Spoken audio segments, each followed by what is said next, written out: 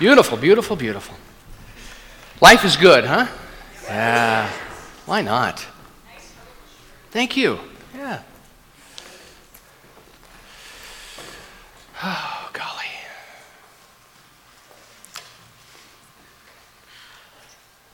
Oh, I know what. I just had to slow down. It was just like, I got captured in the energetic of that, and I was like, I'm not thinking nothing anymore. So, but that's a good thing. I'm telling you, it's a good thing. You know, we always think we got to have the next idea. I'll talk about that a little bit. So what we're going to do, and I appreciate your patience as I've evolved into this awareness, is I'm going to invite us to go into 30 seconds of silence, but we really want to honor it. And we also want to appreciate our musicians. I know there's a sort of a conflict of they get done performing, and it's wonderful, and we want to show our appreciation. And then we sort of want to go into the silence, so what do we do? So what I'm going to do from this point forward is, and I did last week, sound a chime. And so I have this gong that has been in my office for a number of years. It was a present gifted to me in 2006 by my ministerial class students. And I'm going to sound the gong, and we'll go into 30 seconds of silence, and then we'll sing our chant in this very room, and I'll do a affirmative prayer. So now we know that part of it, which is great. It's good to know.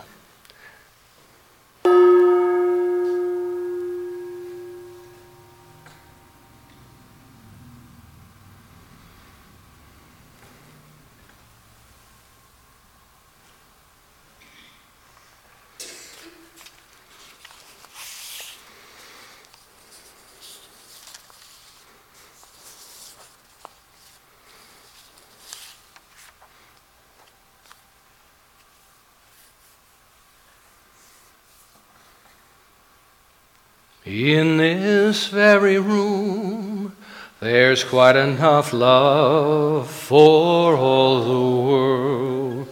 And in this very room, there's quite enough joy for all the world. And there's quite enough love and quite enough power to walk through our every fear.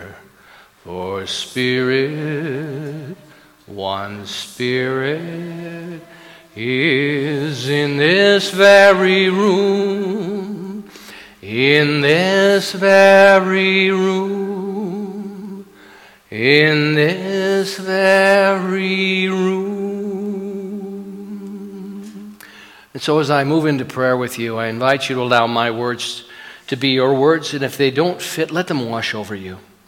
These are simply ideas, but I'm so grateful to be able to speak in the first person with the understanding that the I am represents all of us. There is only one life, and that life is God, and we are the individualized expressions of that one life. We are waves of God in the ocean of God. And so knowing that and affirming that and turning towards Source, this infinite divine vibration of the Most High, not a personality but a vibration, a frequency of aliveness that many of us would call love. And so I honor that one love, that one heart, that one mind, affirming and knowing that that life is perfect, that life is present, and that life is mine in this moment. I have not shifted and changed that vibration at all, but what I have done is shifted and changed my availability for it. So as I speak these words and I relax into them and understand them, stand in the faith that this is the truth of my being, I know that something is having its way by means of me. That as I surrender the distractions of my mind and open myself up beautifully to this present moment, I am gifted and graced. I know that every cell in my body is rejuvenated, that my thoughts are clear, that my sense of well-being is filled with peace and grace and beauty, and that I look out in the world and find ways to love whatever is before me, despite what it looks like. This is true mastery upon this planet.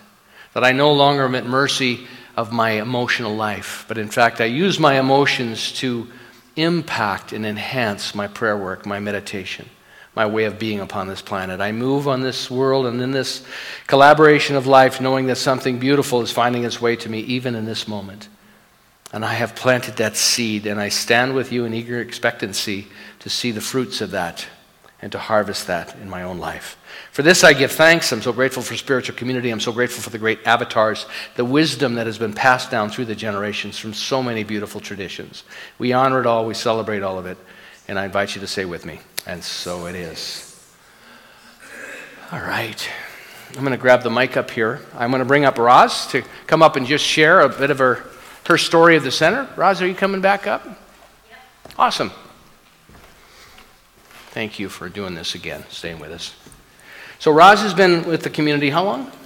About 2.5 years. 2.5 years, and I just wanted to let her share with you a little bit of what's been her experience, and so there you go. Thanks. So how did you find the center, and then a little bit of your journey within the center? I found the center through a friend, Ria. Her and I worked together at the University Hospital, and sometimes on a break we would have a chance to talk about the center and what went on and humanity and spirituality. And she would say to me, Roz, I think you'd really like it at that center. And so she told me that for quite a little while, and then I finally thought, well, I'm just going to go and check that out. So I came a couple of times and just loved it. I was hooked right from the beginning. But at the very same time, I had a niece who came to stay with us who had been sick in Toronto, and she just needed a new start. So she came to stay with us, and after a couple of weeks, I thought, well, she's going to get sick of me pretty quick. So I took her to our local church, and they have a pretty active youth group there. And they took her in, and she loved it, and she wanted to start going to church on a Sunday. So, because she didn't really know anyone else, I would go with her on a Sunday, and it was so painful. It was so fear-based, and I was quite sure that humanity was not going to survive. Every Sunday when I walked out of there, there was no way, and I knew for sure I was not going to heaven. I was not going to get there. And so once she got settled and she could fly on her own, I came back here and just totally hooked ever since then. Just love it, nice. Love it, love it. Mm-hmm. Yeah. So talk a little bit about your experience at Foundations, and then. Yeah, I started off, I signed up for a small group meditation, and I kind of laugh about it now because I walked in there. I had never meditated in my life. I could daydream pretty well, and I'd been hypnotized a couple of times, but never I had meditated. So met a great group of people, which kind of starts your foundation in your community. And then I took the Foundations class. And partly I signed up for that because my husband, who doesn't come, especially during golf season, he would say to me, well, what do those people believe? And what are you learning there? And what about tithing? And I would say to him, well, I don't really know yet, Mike. I don't know yet, but they're good people like Oprah and the Dalai Lama. There are posters of them in the sanctuary, so I know these are good people. So I thought I better take Foundations, and that helped a lot. And then the circle just got bigger and bigger and bigger. Then I did CSL 101, partly because I didn't know where all the bathrooms were. So I thought you did a little tour of the whole building, so that was good. And I met some great people there, Noreen and Jim for sure. And then your circle just gets bigger and bigger and bigger. And then I did Living Your Life's Purpose this fall, which was awesome, with Dr. Patrick. And I thought he'd be scary, but he wasn't at all, actually. Yeah. And I thought I should already know my purpose, but I didn't. And now I do, kind of. Yeah. And here I am every Sunday. Thank you, Roz. Yeah. Thanks, Roz, for sharing. You know, and I think it's so nice to have testimonials as often as possible, because lives are being changed, and so much of what happens here is the interior work that we do. And, you know, you and I, the richness of this opportunity, and it's those subtle shifting and changes that go on within us. I want to also acknowledge that we have our tapestry of tiles that has been beautifully put together through a collaboration led by Noreen Crone-Finley. And it's hanging on the wall over there in the back. So on your way out, as you come in next week or whatever, but your tile, if you filled out a purpose word, is hanging in that tapestry, and they've been woven into this beautiful tapestry. And if you look behind the tiles, it represents the colors of the chakras. So it starts at the base color and it moves its way up to the heavenly. So it's a beautiful, and then of course there's the vines at the bottom that go down into ground us to this beautiful earth. So all of it is such a beautiful form of spiritual artistry and crafting that is quite lovely, and there's an aliveness to it. I sat in here and was looking at it yesterday, and it was just and the tiles that are on edge, someone wrote on both sides of their tiles. So Noreen, in her brilliance, put them on the tapestry standing up. So you'll see a couple coming out like that. So it's just beautiful. It's over there to my right, your left, in the second bay hanging there. So just lovely to have that. And we want to acknowledge the love that went. It's alive. And I've got all kinds of ideas around what this place is going to look like in another year or so. It's the ever impressive spirit that is guiding and directing all of us. So I wanted to just invite you to join us in a bit of spiritual practice we've been doing over the last several weeks, and I'm going to invite you to stand up and find somebody to do this with, if you would be willing, and just say to them, look what God has created. Welcome. Thank you for being here. Thank you for being upon this beautiful planet. You have gifts to share. You have love to share. You have power to reveal. You have potential to fulfill. Let's change the world. Now. Yeah, give them a hug if you feel so inclined. There you go. Beautiful.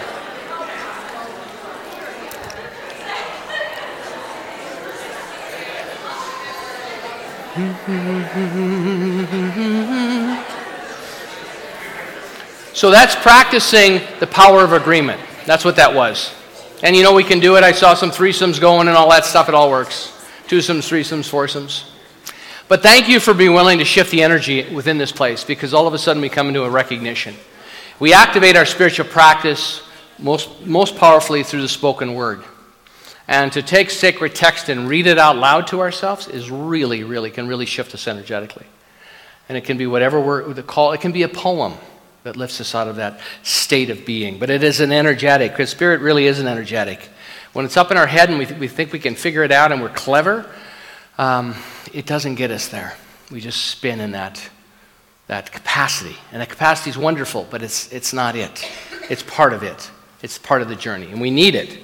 But if we think that's it, because we understand it, we're just simply cutting ourselves off. So the last this month, April 2016, has been in harmony with oneself. And we've been working with the principles of, number one, discovering one's passion, then playing in the passion, and today we're talking about living from that discovery. And so we've been using Tom McKee's book, Inspired and Unstoppable, and her journey with this whole thing. We've also been talking about this living in this discovery. Ernest Holmes, our founder, I want to set this up a little bit. Is in our textbook, our Science of Mind textbook, it's about 600 and some pages. There's a glossary in the back, a lot of definitions. And it's a beautiful work. But 200 of the pages in that book are based on the life of Christ. And when I was at my wife Laura and I were at a retreat this past week, and I was talking to one of my fellow ministers, and he said, I've been a minister for 40 years, but for the first 20, I didn't even want to look in the last 200 pages of that book, because so many of us have had experiences with this idea of Jesus Christ. And as a kid, I was raised in a Catholic church, and for me, what that was used at, for the most part, was a weapon. And so I became a bit, and part of what we have become as a movement is so many of us have fled Christianity to find somewhere sacred and safe. I know a number of people, that's people's story. But in fact, the beauty of what our tradition is based on, if you dive into the work, is that Ernest Holmes, our founder, was very much interested. He said the birth of Jesus was such a powerful experience because it's a reflection of how consciousness is ever evolving. So 500 years before Jesus was born, the Buddha came along. And what the Buddha did is he went within. And he experimented in this world, in this realm, and what he found was it was the middle way. It wasn't the extremes. It wasn't starving yourself to death and denying yourself, and it also wasn't all of this opulence. It was the middle way. And then so 500 years of that consciousness that trickled out and blessed energetically the planet till it took hold enough so that the Christ consciousness could be born. And so this is what inspired Holmes. But see, the deal is, so many of us, and you look on TV or you read and you see some of the people that really have an agenda around Christianity, and for the most part will say, this is our group, and this is the one way and the only way. And that's just fear-based, like Roz was saying. When you go to these, and we bless those communities, because everyone finds a community at the level of consciousness that feeds them. You have to have eyes to see and ears to hear. And the beautiful thing about Ernest Holmes is that he celebrated this idea of the Christ, but not in the way that we have the way and we understand it and it's ours and nobody else's and we're the only ones going to heaven, or as Roz's experience was, she's not going either. But that's just that fear-based idea. And this infinite divine intelligence always responds to what we are believing. Because to believe is to be like. To believe is to be like. So if we have something that's going on in our lives that is repetitive and it's uncomfortable, it's our opportunity to shift the belief that we have about that so that that condition changes. It always starts with what we're believing, because consciousness can only respond to the embodied, subjective nature of our being. So if I believe that one of the things that was pointed out this last week, we were at the retreat, and we were there with, it was called Resurrecting Your Church, which is really about resurrecting your life, which is really resurrection simply means recovery. And in fact, we can recover our lives 10 times in one day. It's not about we have to physically die, but it's what needs to die in order for something else to be given birth. And a lot of this is around beliefs. So our whole emphasis is on, you've got a condition in your life that's not working, what's the belief that's supporting that condition? And then taking dominion over our experience and saying, wow, I don't think I want to do that anymore. So we're sitting in the retreat, and they started talking about things, and one of the things that has always been a bit confusing for me is Ernest Holmes used to say, I don't believe in reincarnation, and it's not in our textbook. And so I was going to raise my hand and ask a question, and Reverend Lloyd Strom has spent the last 25 years of his life devoted to mining the depths of the mystical. This was really, the other word for this retreat was mystical church management. And so he spent 25 years, he's a retired engineer, he's been very successful, and he has devoted his life to the work of Dr. Ernest Holmes, but he has read all of the great thinkers. I mean, he quotes from all the traditions, and he sees how it all lines up so beautifully and what we have to offer. But what he said about that is, he said, when Holmes said, I don't believe in reincarnation, he said, he didn't say it doesn't exist. Because we know traditions. We know people that have had great, you see these amazing movies about the Dalai Lama. The Dalai Lama, they're always looking for the reincarnation of the next Dalai Lama. And the Hindu tradition of the cycle of life. But what Holmes didn't believe, he thought it was redundant to be born back into the same conditions and to have the same experience. See, our nature is, whether we're involved in it or not, is to draft an upward spiral, which is what Holmes said. So what he was saying is he didn't believe in the popular idea of reincarnation, but he believed in the eternality of the soul, and our journey is one of an upward spiral. Now, what happens when we step onto that spiral with intention, we step out of evolution and into intention. And that was exciting. And the great thing about this is the more we understand the principles, the more that we understand this in a way that is not just an idea but an energetic, the more powerful they become in our lives. Because there's a clarity about it. There's an opening. There's a landing strip for that experience. So when we understand what Holmes was talking about, and he wrote this in the Science of Mind back in Discovering the Christ, Finding the Christ, on page 368 in the textbook. He said, he who would entertain the Christ. Now this is beyond, it includes this idea of the person, but it is about the consciousness. It is about the Christed consciousness. He who would entertain the Christ must invite him. He does not come unbidden, nor sit at any man's table an unwelcome guest, and neither does the divine presence force itself upon any. He stands at the door and knocks. We must open it if we are to receive. We extend that invitation to the Lord by our willingness to love. And so it's our opportunity to invite that presence into our lives or not. Bottom line. And if we're so busy managing everything on our own, see, I think we have to get out in the world and do the things that are ours to do. But there's also, when we cut ourselves off from this vibration of possibility, the only one that loses is us. Because there's this infinite divine spark of inspiration that is seeking expression. This is the way the infinite works. So the songs that want to be written or composed will come. If you talk to great artists, they don't manipulate them, they come through them. There's an intelligent, that song is already written in the mind of God. And so if we make ourselves available to it, all of a sudden it's like, wow, look what's coming through here. This is beautiful. And it blesses all of our lives. It blesses all of our lives. This is not a mystery. We see it all the time. But what we tend to think is, well, that had nothing to do with God. That was really just my own inspiration. But our life is God's life.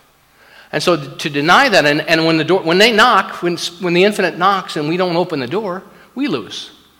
So it's fascinating. You know, one of the things that Reverend Lloyd talked about at the retreat was he said, if you want to empower your community, if you want to have staying power in your community, let's use the word retention. Start using the fruits of what we teach to transform your life.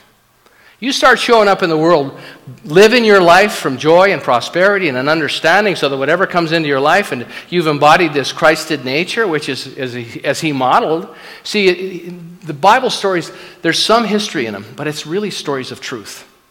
If we can understand that. So to put down this idea of Jesus Christ that I got as a little boy that was a weapon, and to put down the Jesus Christ that was given to me in Sunday school, and understand, wait a minute, this isn't about some guy out there that I'm waiting for him to come back. Dr. Holmes says in the textbook, we are the ones we've been waiting for.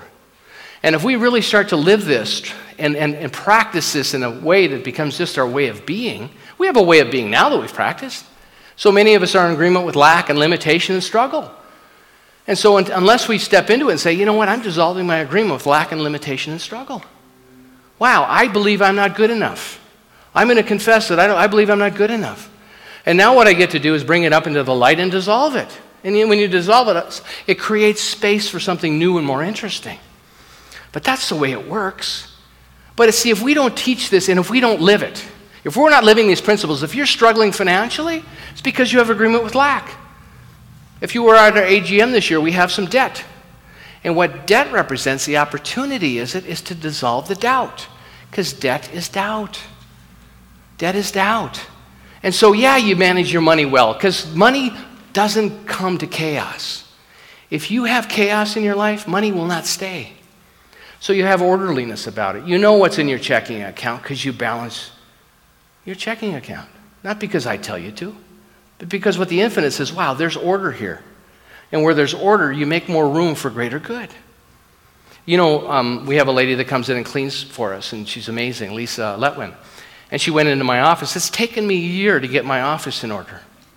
Because I had books everywhere and papers everywhere. And I looked just like Einstein's desk. See, I saw a picture of Einstein's desk. I said, well, I can do that. I got that going, me and Einstein. But when you go in there now, she went in there yesterday and says, what happened in here? This is the tidiest I've ever seen it. But I realized I can manage this, because what I want to send to the infinite intelligence is there's such order here that something new and beautiful can land. And I have space to receive it. But if I'm so busy in the clutter in my own thinking, see that desk and that environment represents my consciousness. Why? Because I choose it to. There's no magic in it. And what I celebrate is order. One of the things around our space here is I'm always mindful when I come out to create an order. The reason I want order here, so things are in the right place, is not because I'm trying to impress you. But what I'm offering and opening myself to is this is valuable to me because I want a space where Spirit knows it's welcome. And when there's disorder and chaos in my thinking or my way of being or the way I live my life, Spirit will show up. It'll be yeah, I get it. You really weren't expecting me. You know that we get our house really cleaned up at my place? We just invite people over.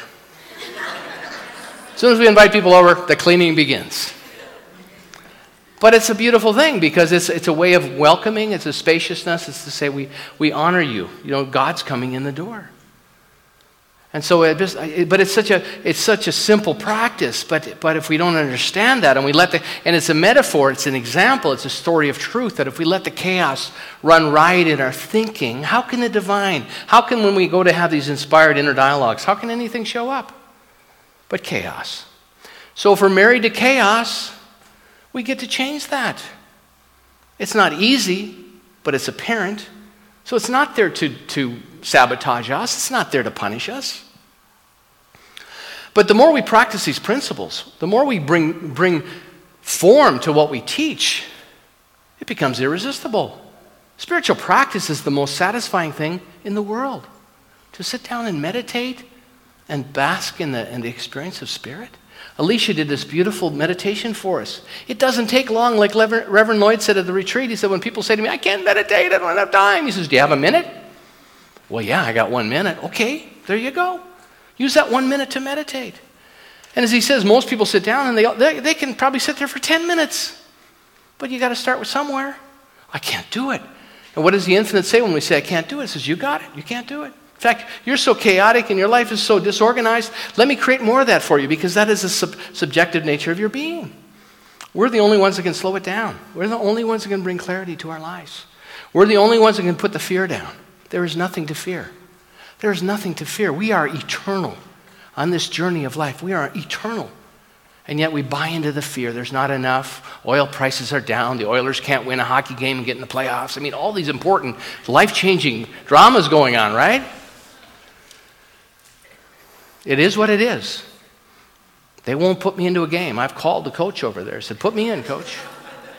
They're not interested in a guy 62 years old. I don't get it. But the point is, I'm goofing now. But the point is, there's so many things to give our attention to. But when we first dive into the depth of our being and give attention to that, it empowers us. And you know that. You've had those moments. I've had those moments. And then you prove these principles. You prove the principles. And then it's like, wow. And then you don't have to go out and proselytize. Say, you should go to the Center for Spiritual Living. Yeah, you should see the colorful shirt that my minister wears on Sunday. Well, that'll heal me. Thank you, Levana. Levana's here for the first time today. And I met her at the door, and thank you for joining us. It's great to have you here.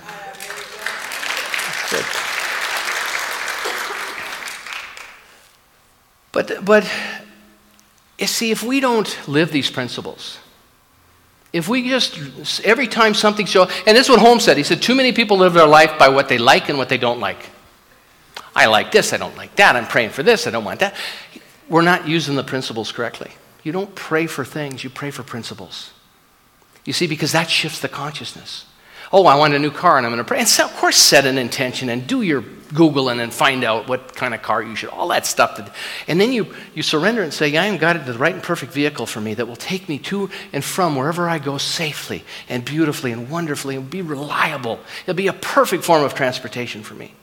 But to set that intention, why? Because we want to live in peace. So the quality, there's peace. So if you're living from a consciousness of peace, you're drawing things that will create peace in your lives. But if you're living in chaos, what are you attracting? More? Yes, more of the same. It's so simple. It's just so hard to do because it takes time for us to settle down. I mean, that's the beauty of the fruits of what we teach. So our spirituality is not about fear, and it's not about we're going to burn in the fires of hell, because so many people have been given that story, and they keep telling the same story they got in Sunday school. They're just grown up now. And it doesn't work. And so what happens is if we don't live these principles more fully and more richly, and we stand in the love, as Holmes talks about, we extend the invitation to the Lord by our willingness to love. If we don't stand in the love, then they win. Then those people, by the subjective nature of their consciousness, win. And the way they win is they keep imposing fear and limitation and lack on the rest of the people that come into their sphere of influence. And what the infinite intelligence does, it says, yes, you believe in fear, here you go. To be like, to believe is to be like. So here you go, here's fear. They don't know any different because they know what they believe. See, one of the error beliefs that is huge on this planet is people think that being right will make them happy. I'm certain of this. My minister says that we in this church are probably the only ones going to heaven. There may be a few others that get in, but this group's going for sure. Well, geez, I better get in on that group. But people believe that. And they're free to believe that. And we support them because we support everyone's path.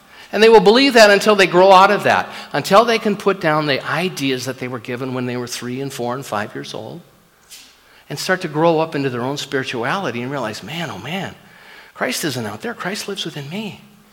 And how can I bring a new perspective and a new love to this? I better get into my talk here now, huh? You got me on a roll. So, living from the discovery, I've got this beautiful picture of these Buddhist monks, and they're young men, and they're out playing, and they're kicking a soccer ball. Oops, We're already past those. Anyway, well, good. That's good. Keep it there. You saw that one already. The divine only enters by invitation. Just what Holmes said here. It knocks, but we have to invite it. So part of our practice can be is that, you know what, this infinite divine intelligence, this Christed energetic. See, Jesus was not called the Christ until the 4th century. The Christed is a Greek term that means the anointed one. He didn't walk around his neighborhood and people say, here comes Jesus Christ. No, he was Jesus of Nazareth. He was Joseph's son. He was Yeshua ben Joseph. They didn't have a J when Jesus was around. He was Yeshua. He was Jewish. And he was Joseph's son, so he was Yeshua ben Joseph. And in the 4th century, they said this was a remarkable experience. He's the Christed one. He's the anointed one. Christed means anointed. That there was something that he gave birth to and represented. And it inspired Ernest Holmes to write all of this material, 200 pages in our textbook about finding the Christ within ourselves. That it's not for everybody else and not you or me. So we've been using Tom McKee's book, Inspired and Unstoppable. And it's just her journey of overcoming her error beliefs, of limitation and told she couldn't do things. And what she said in this book is you've got to believe it's possible. You've got to believe it's possible for you. If you don't, and believing it's possible, you just have to crack the door open a little bit. There's a divine presence that is seeking to guide and direct me. What is mine to do? I shared at the retreat. The first night I was there, I went to bed, and they talked about this, and I thought, before I go to bed, I'm going to say, God, what is mine to do? What's in this for me? What is mine to do here? And as I listened, God spoke to my heart, which is so beautiful. I've always said, I hear the voice. And they use that term, and I thought, I love that term. God spoke to my heart. And God said, I have a delight for you. I have a delight for you. And more than one. And I thought, oh, thank you. It didn't tell me what it was going to be. It didn't give me a timetable. I just thought, oh, thank you. So I could go to sleep in grace and gratitude. It's like, I'm available for delight. I wrote a new title. I put it up on the screen over there. Love is God's delight. It's my title. I put it up yesterday when Noreen was here. Love is God's delight. So to live in the love, the quality of love. And Thomas said, believe it's possible. Trust your inner guide. Just talked about trust your inner guide. Develop that vocabulary. Welcome the challenges. You and I are here meant to succeed. God succeeds upon this planet by means of you and I.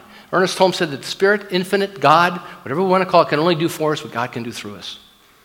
And we become that vessel, that clean, hollow vessel. Ken Robinson, who wrote Elements, talks about when natural ability lines up with passion, and he's got story after story. When he was 4 years old, he got sick, got polio. His family thought he was going to be a great soccer player, play for the local team, be like somebody growing up in Edmonton playing for the Oilers. He said that dream got dashed. But over time, he was nurtured. So they put him into special ed because he was handicapped. He'd lost movement in one leg. He was totally paralyzed for a while. But what they found through a series of events, because the infinite is always looking for expression. The infinite is always looking for opportunity. And so opportunity showed up in his life by a man named Charles Stafford, who interviewed him and found out that he thought in a unique way. And they said, we think he's pretty gifted.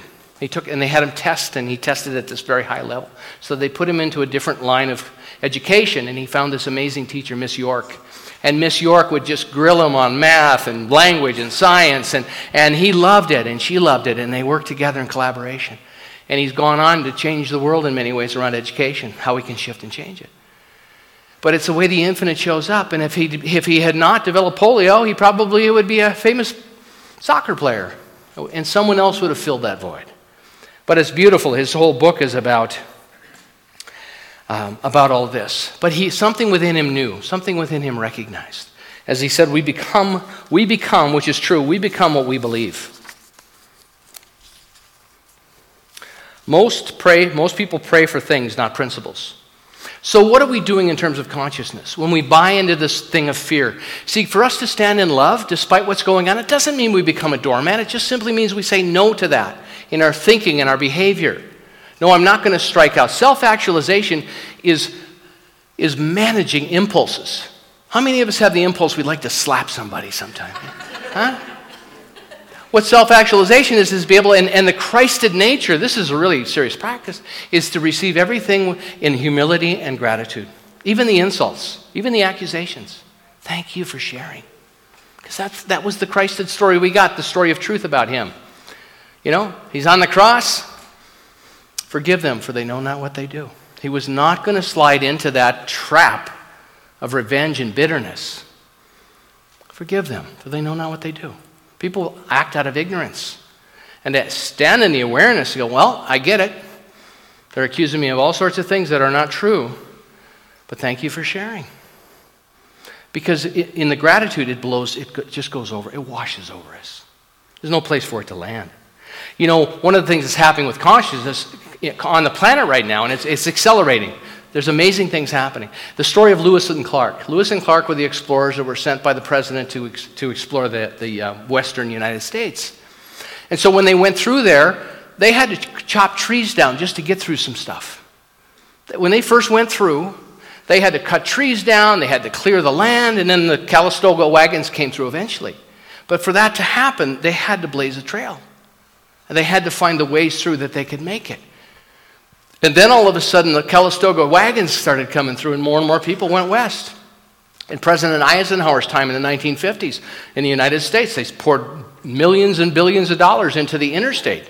And they built roads. But initially, it took Lewis and Clark, a handful of men, to blaze that trail and chop those trees down.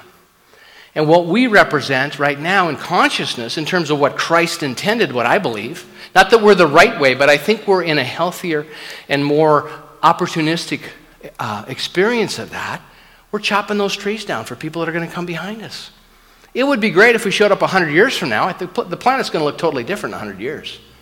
Because I think we'll have exhausted what we can do to one another in terms of war and oppression. Because what I hear a lot of times from the more entrenched Christian denominations is that if you're gay, there's something wrong with you. Jesus never said that. That's an Old Testament story from Leviticus.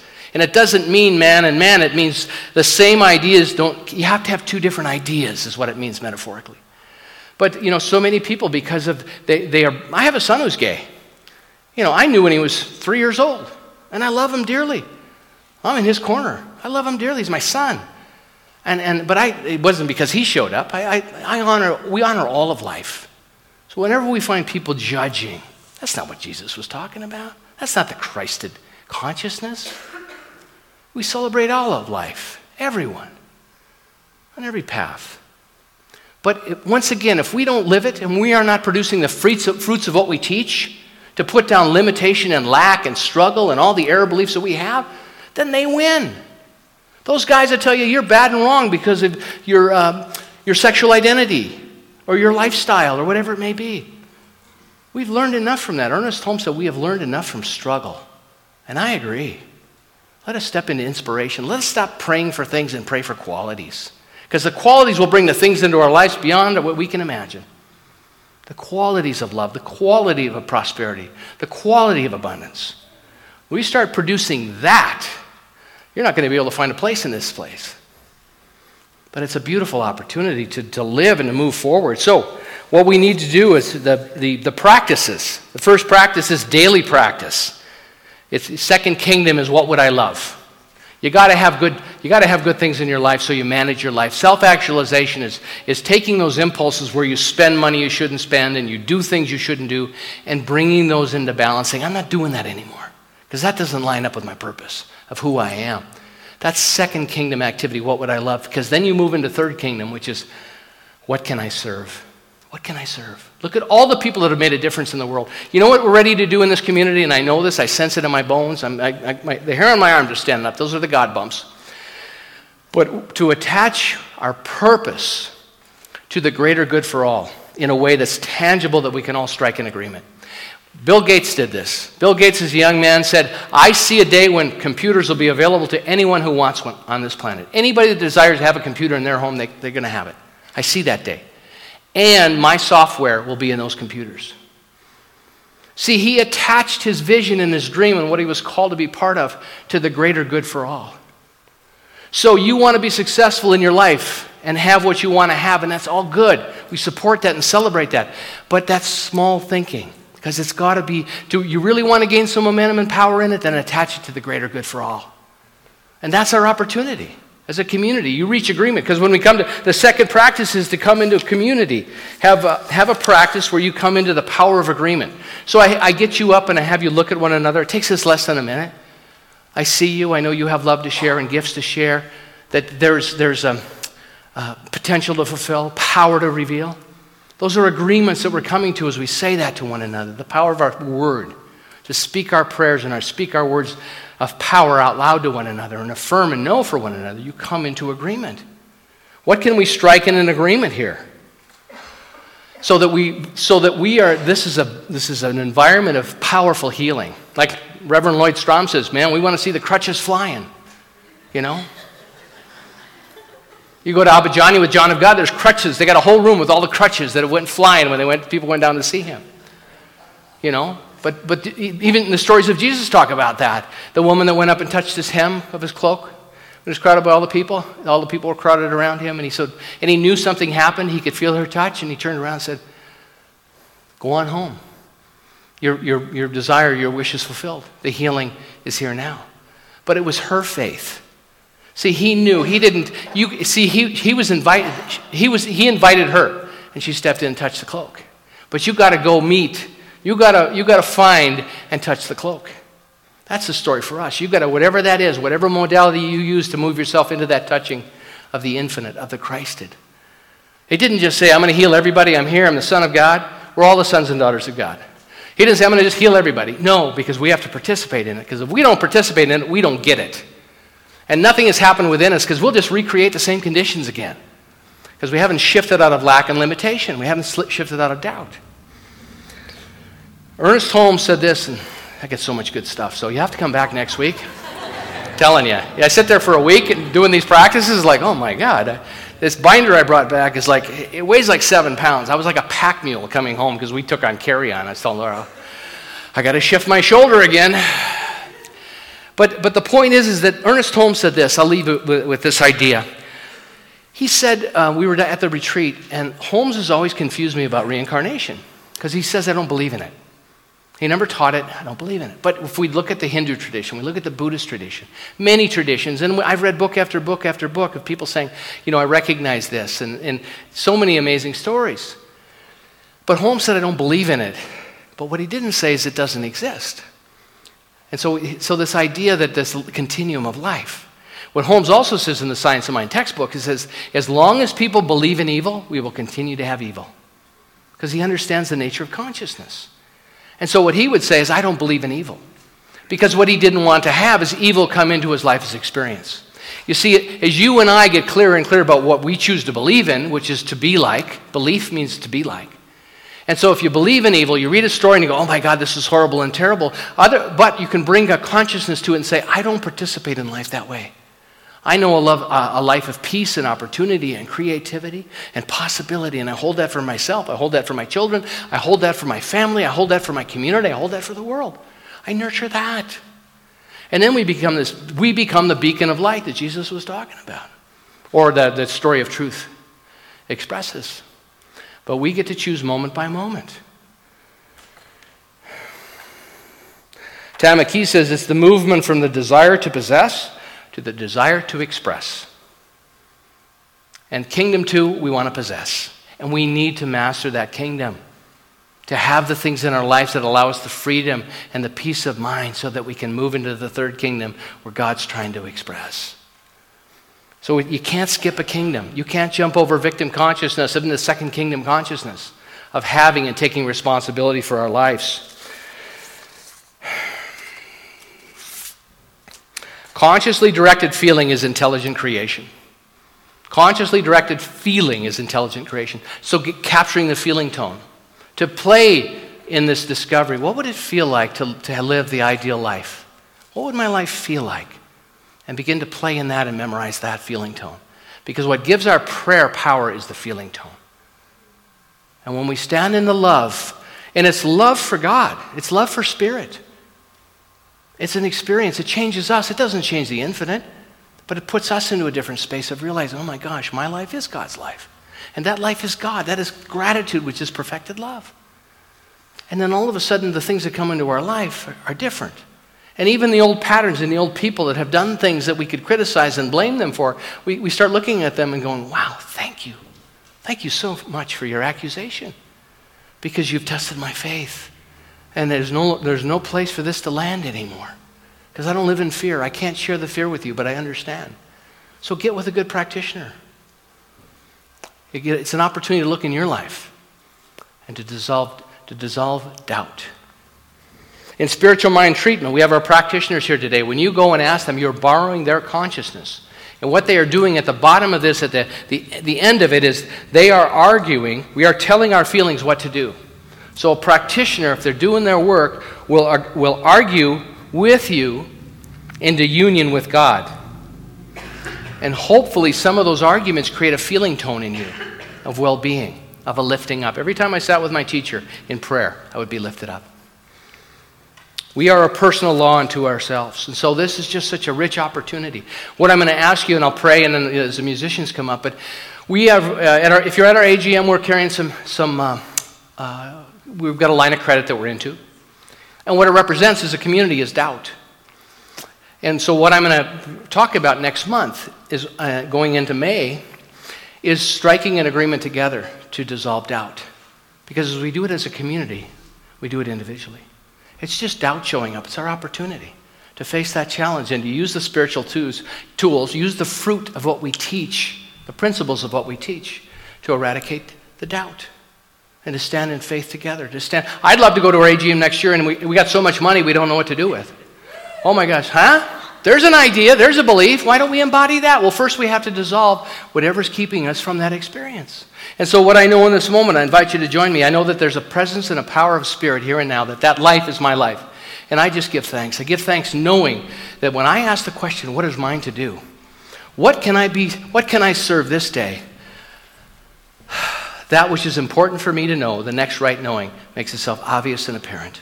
That I move into this teaching deeper and deeper into that I am that Moses so beautifully expressed. And I give thanks, knowing that is the truth of my being. And I find myself more often than not living from that, living from love, to teach and live from love. And so it is. Amen. Blessings.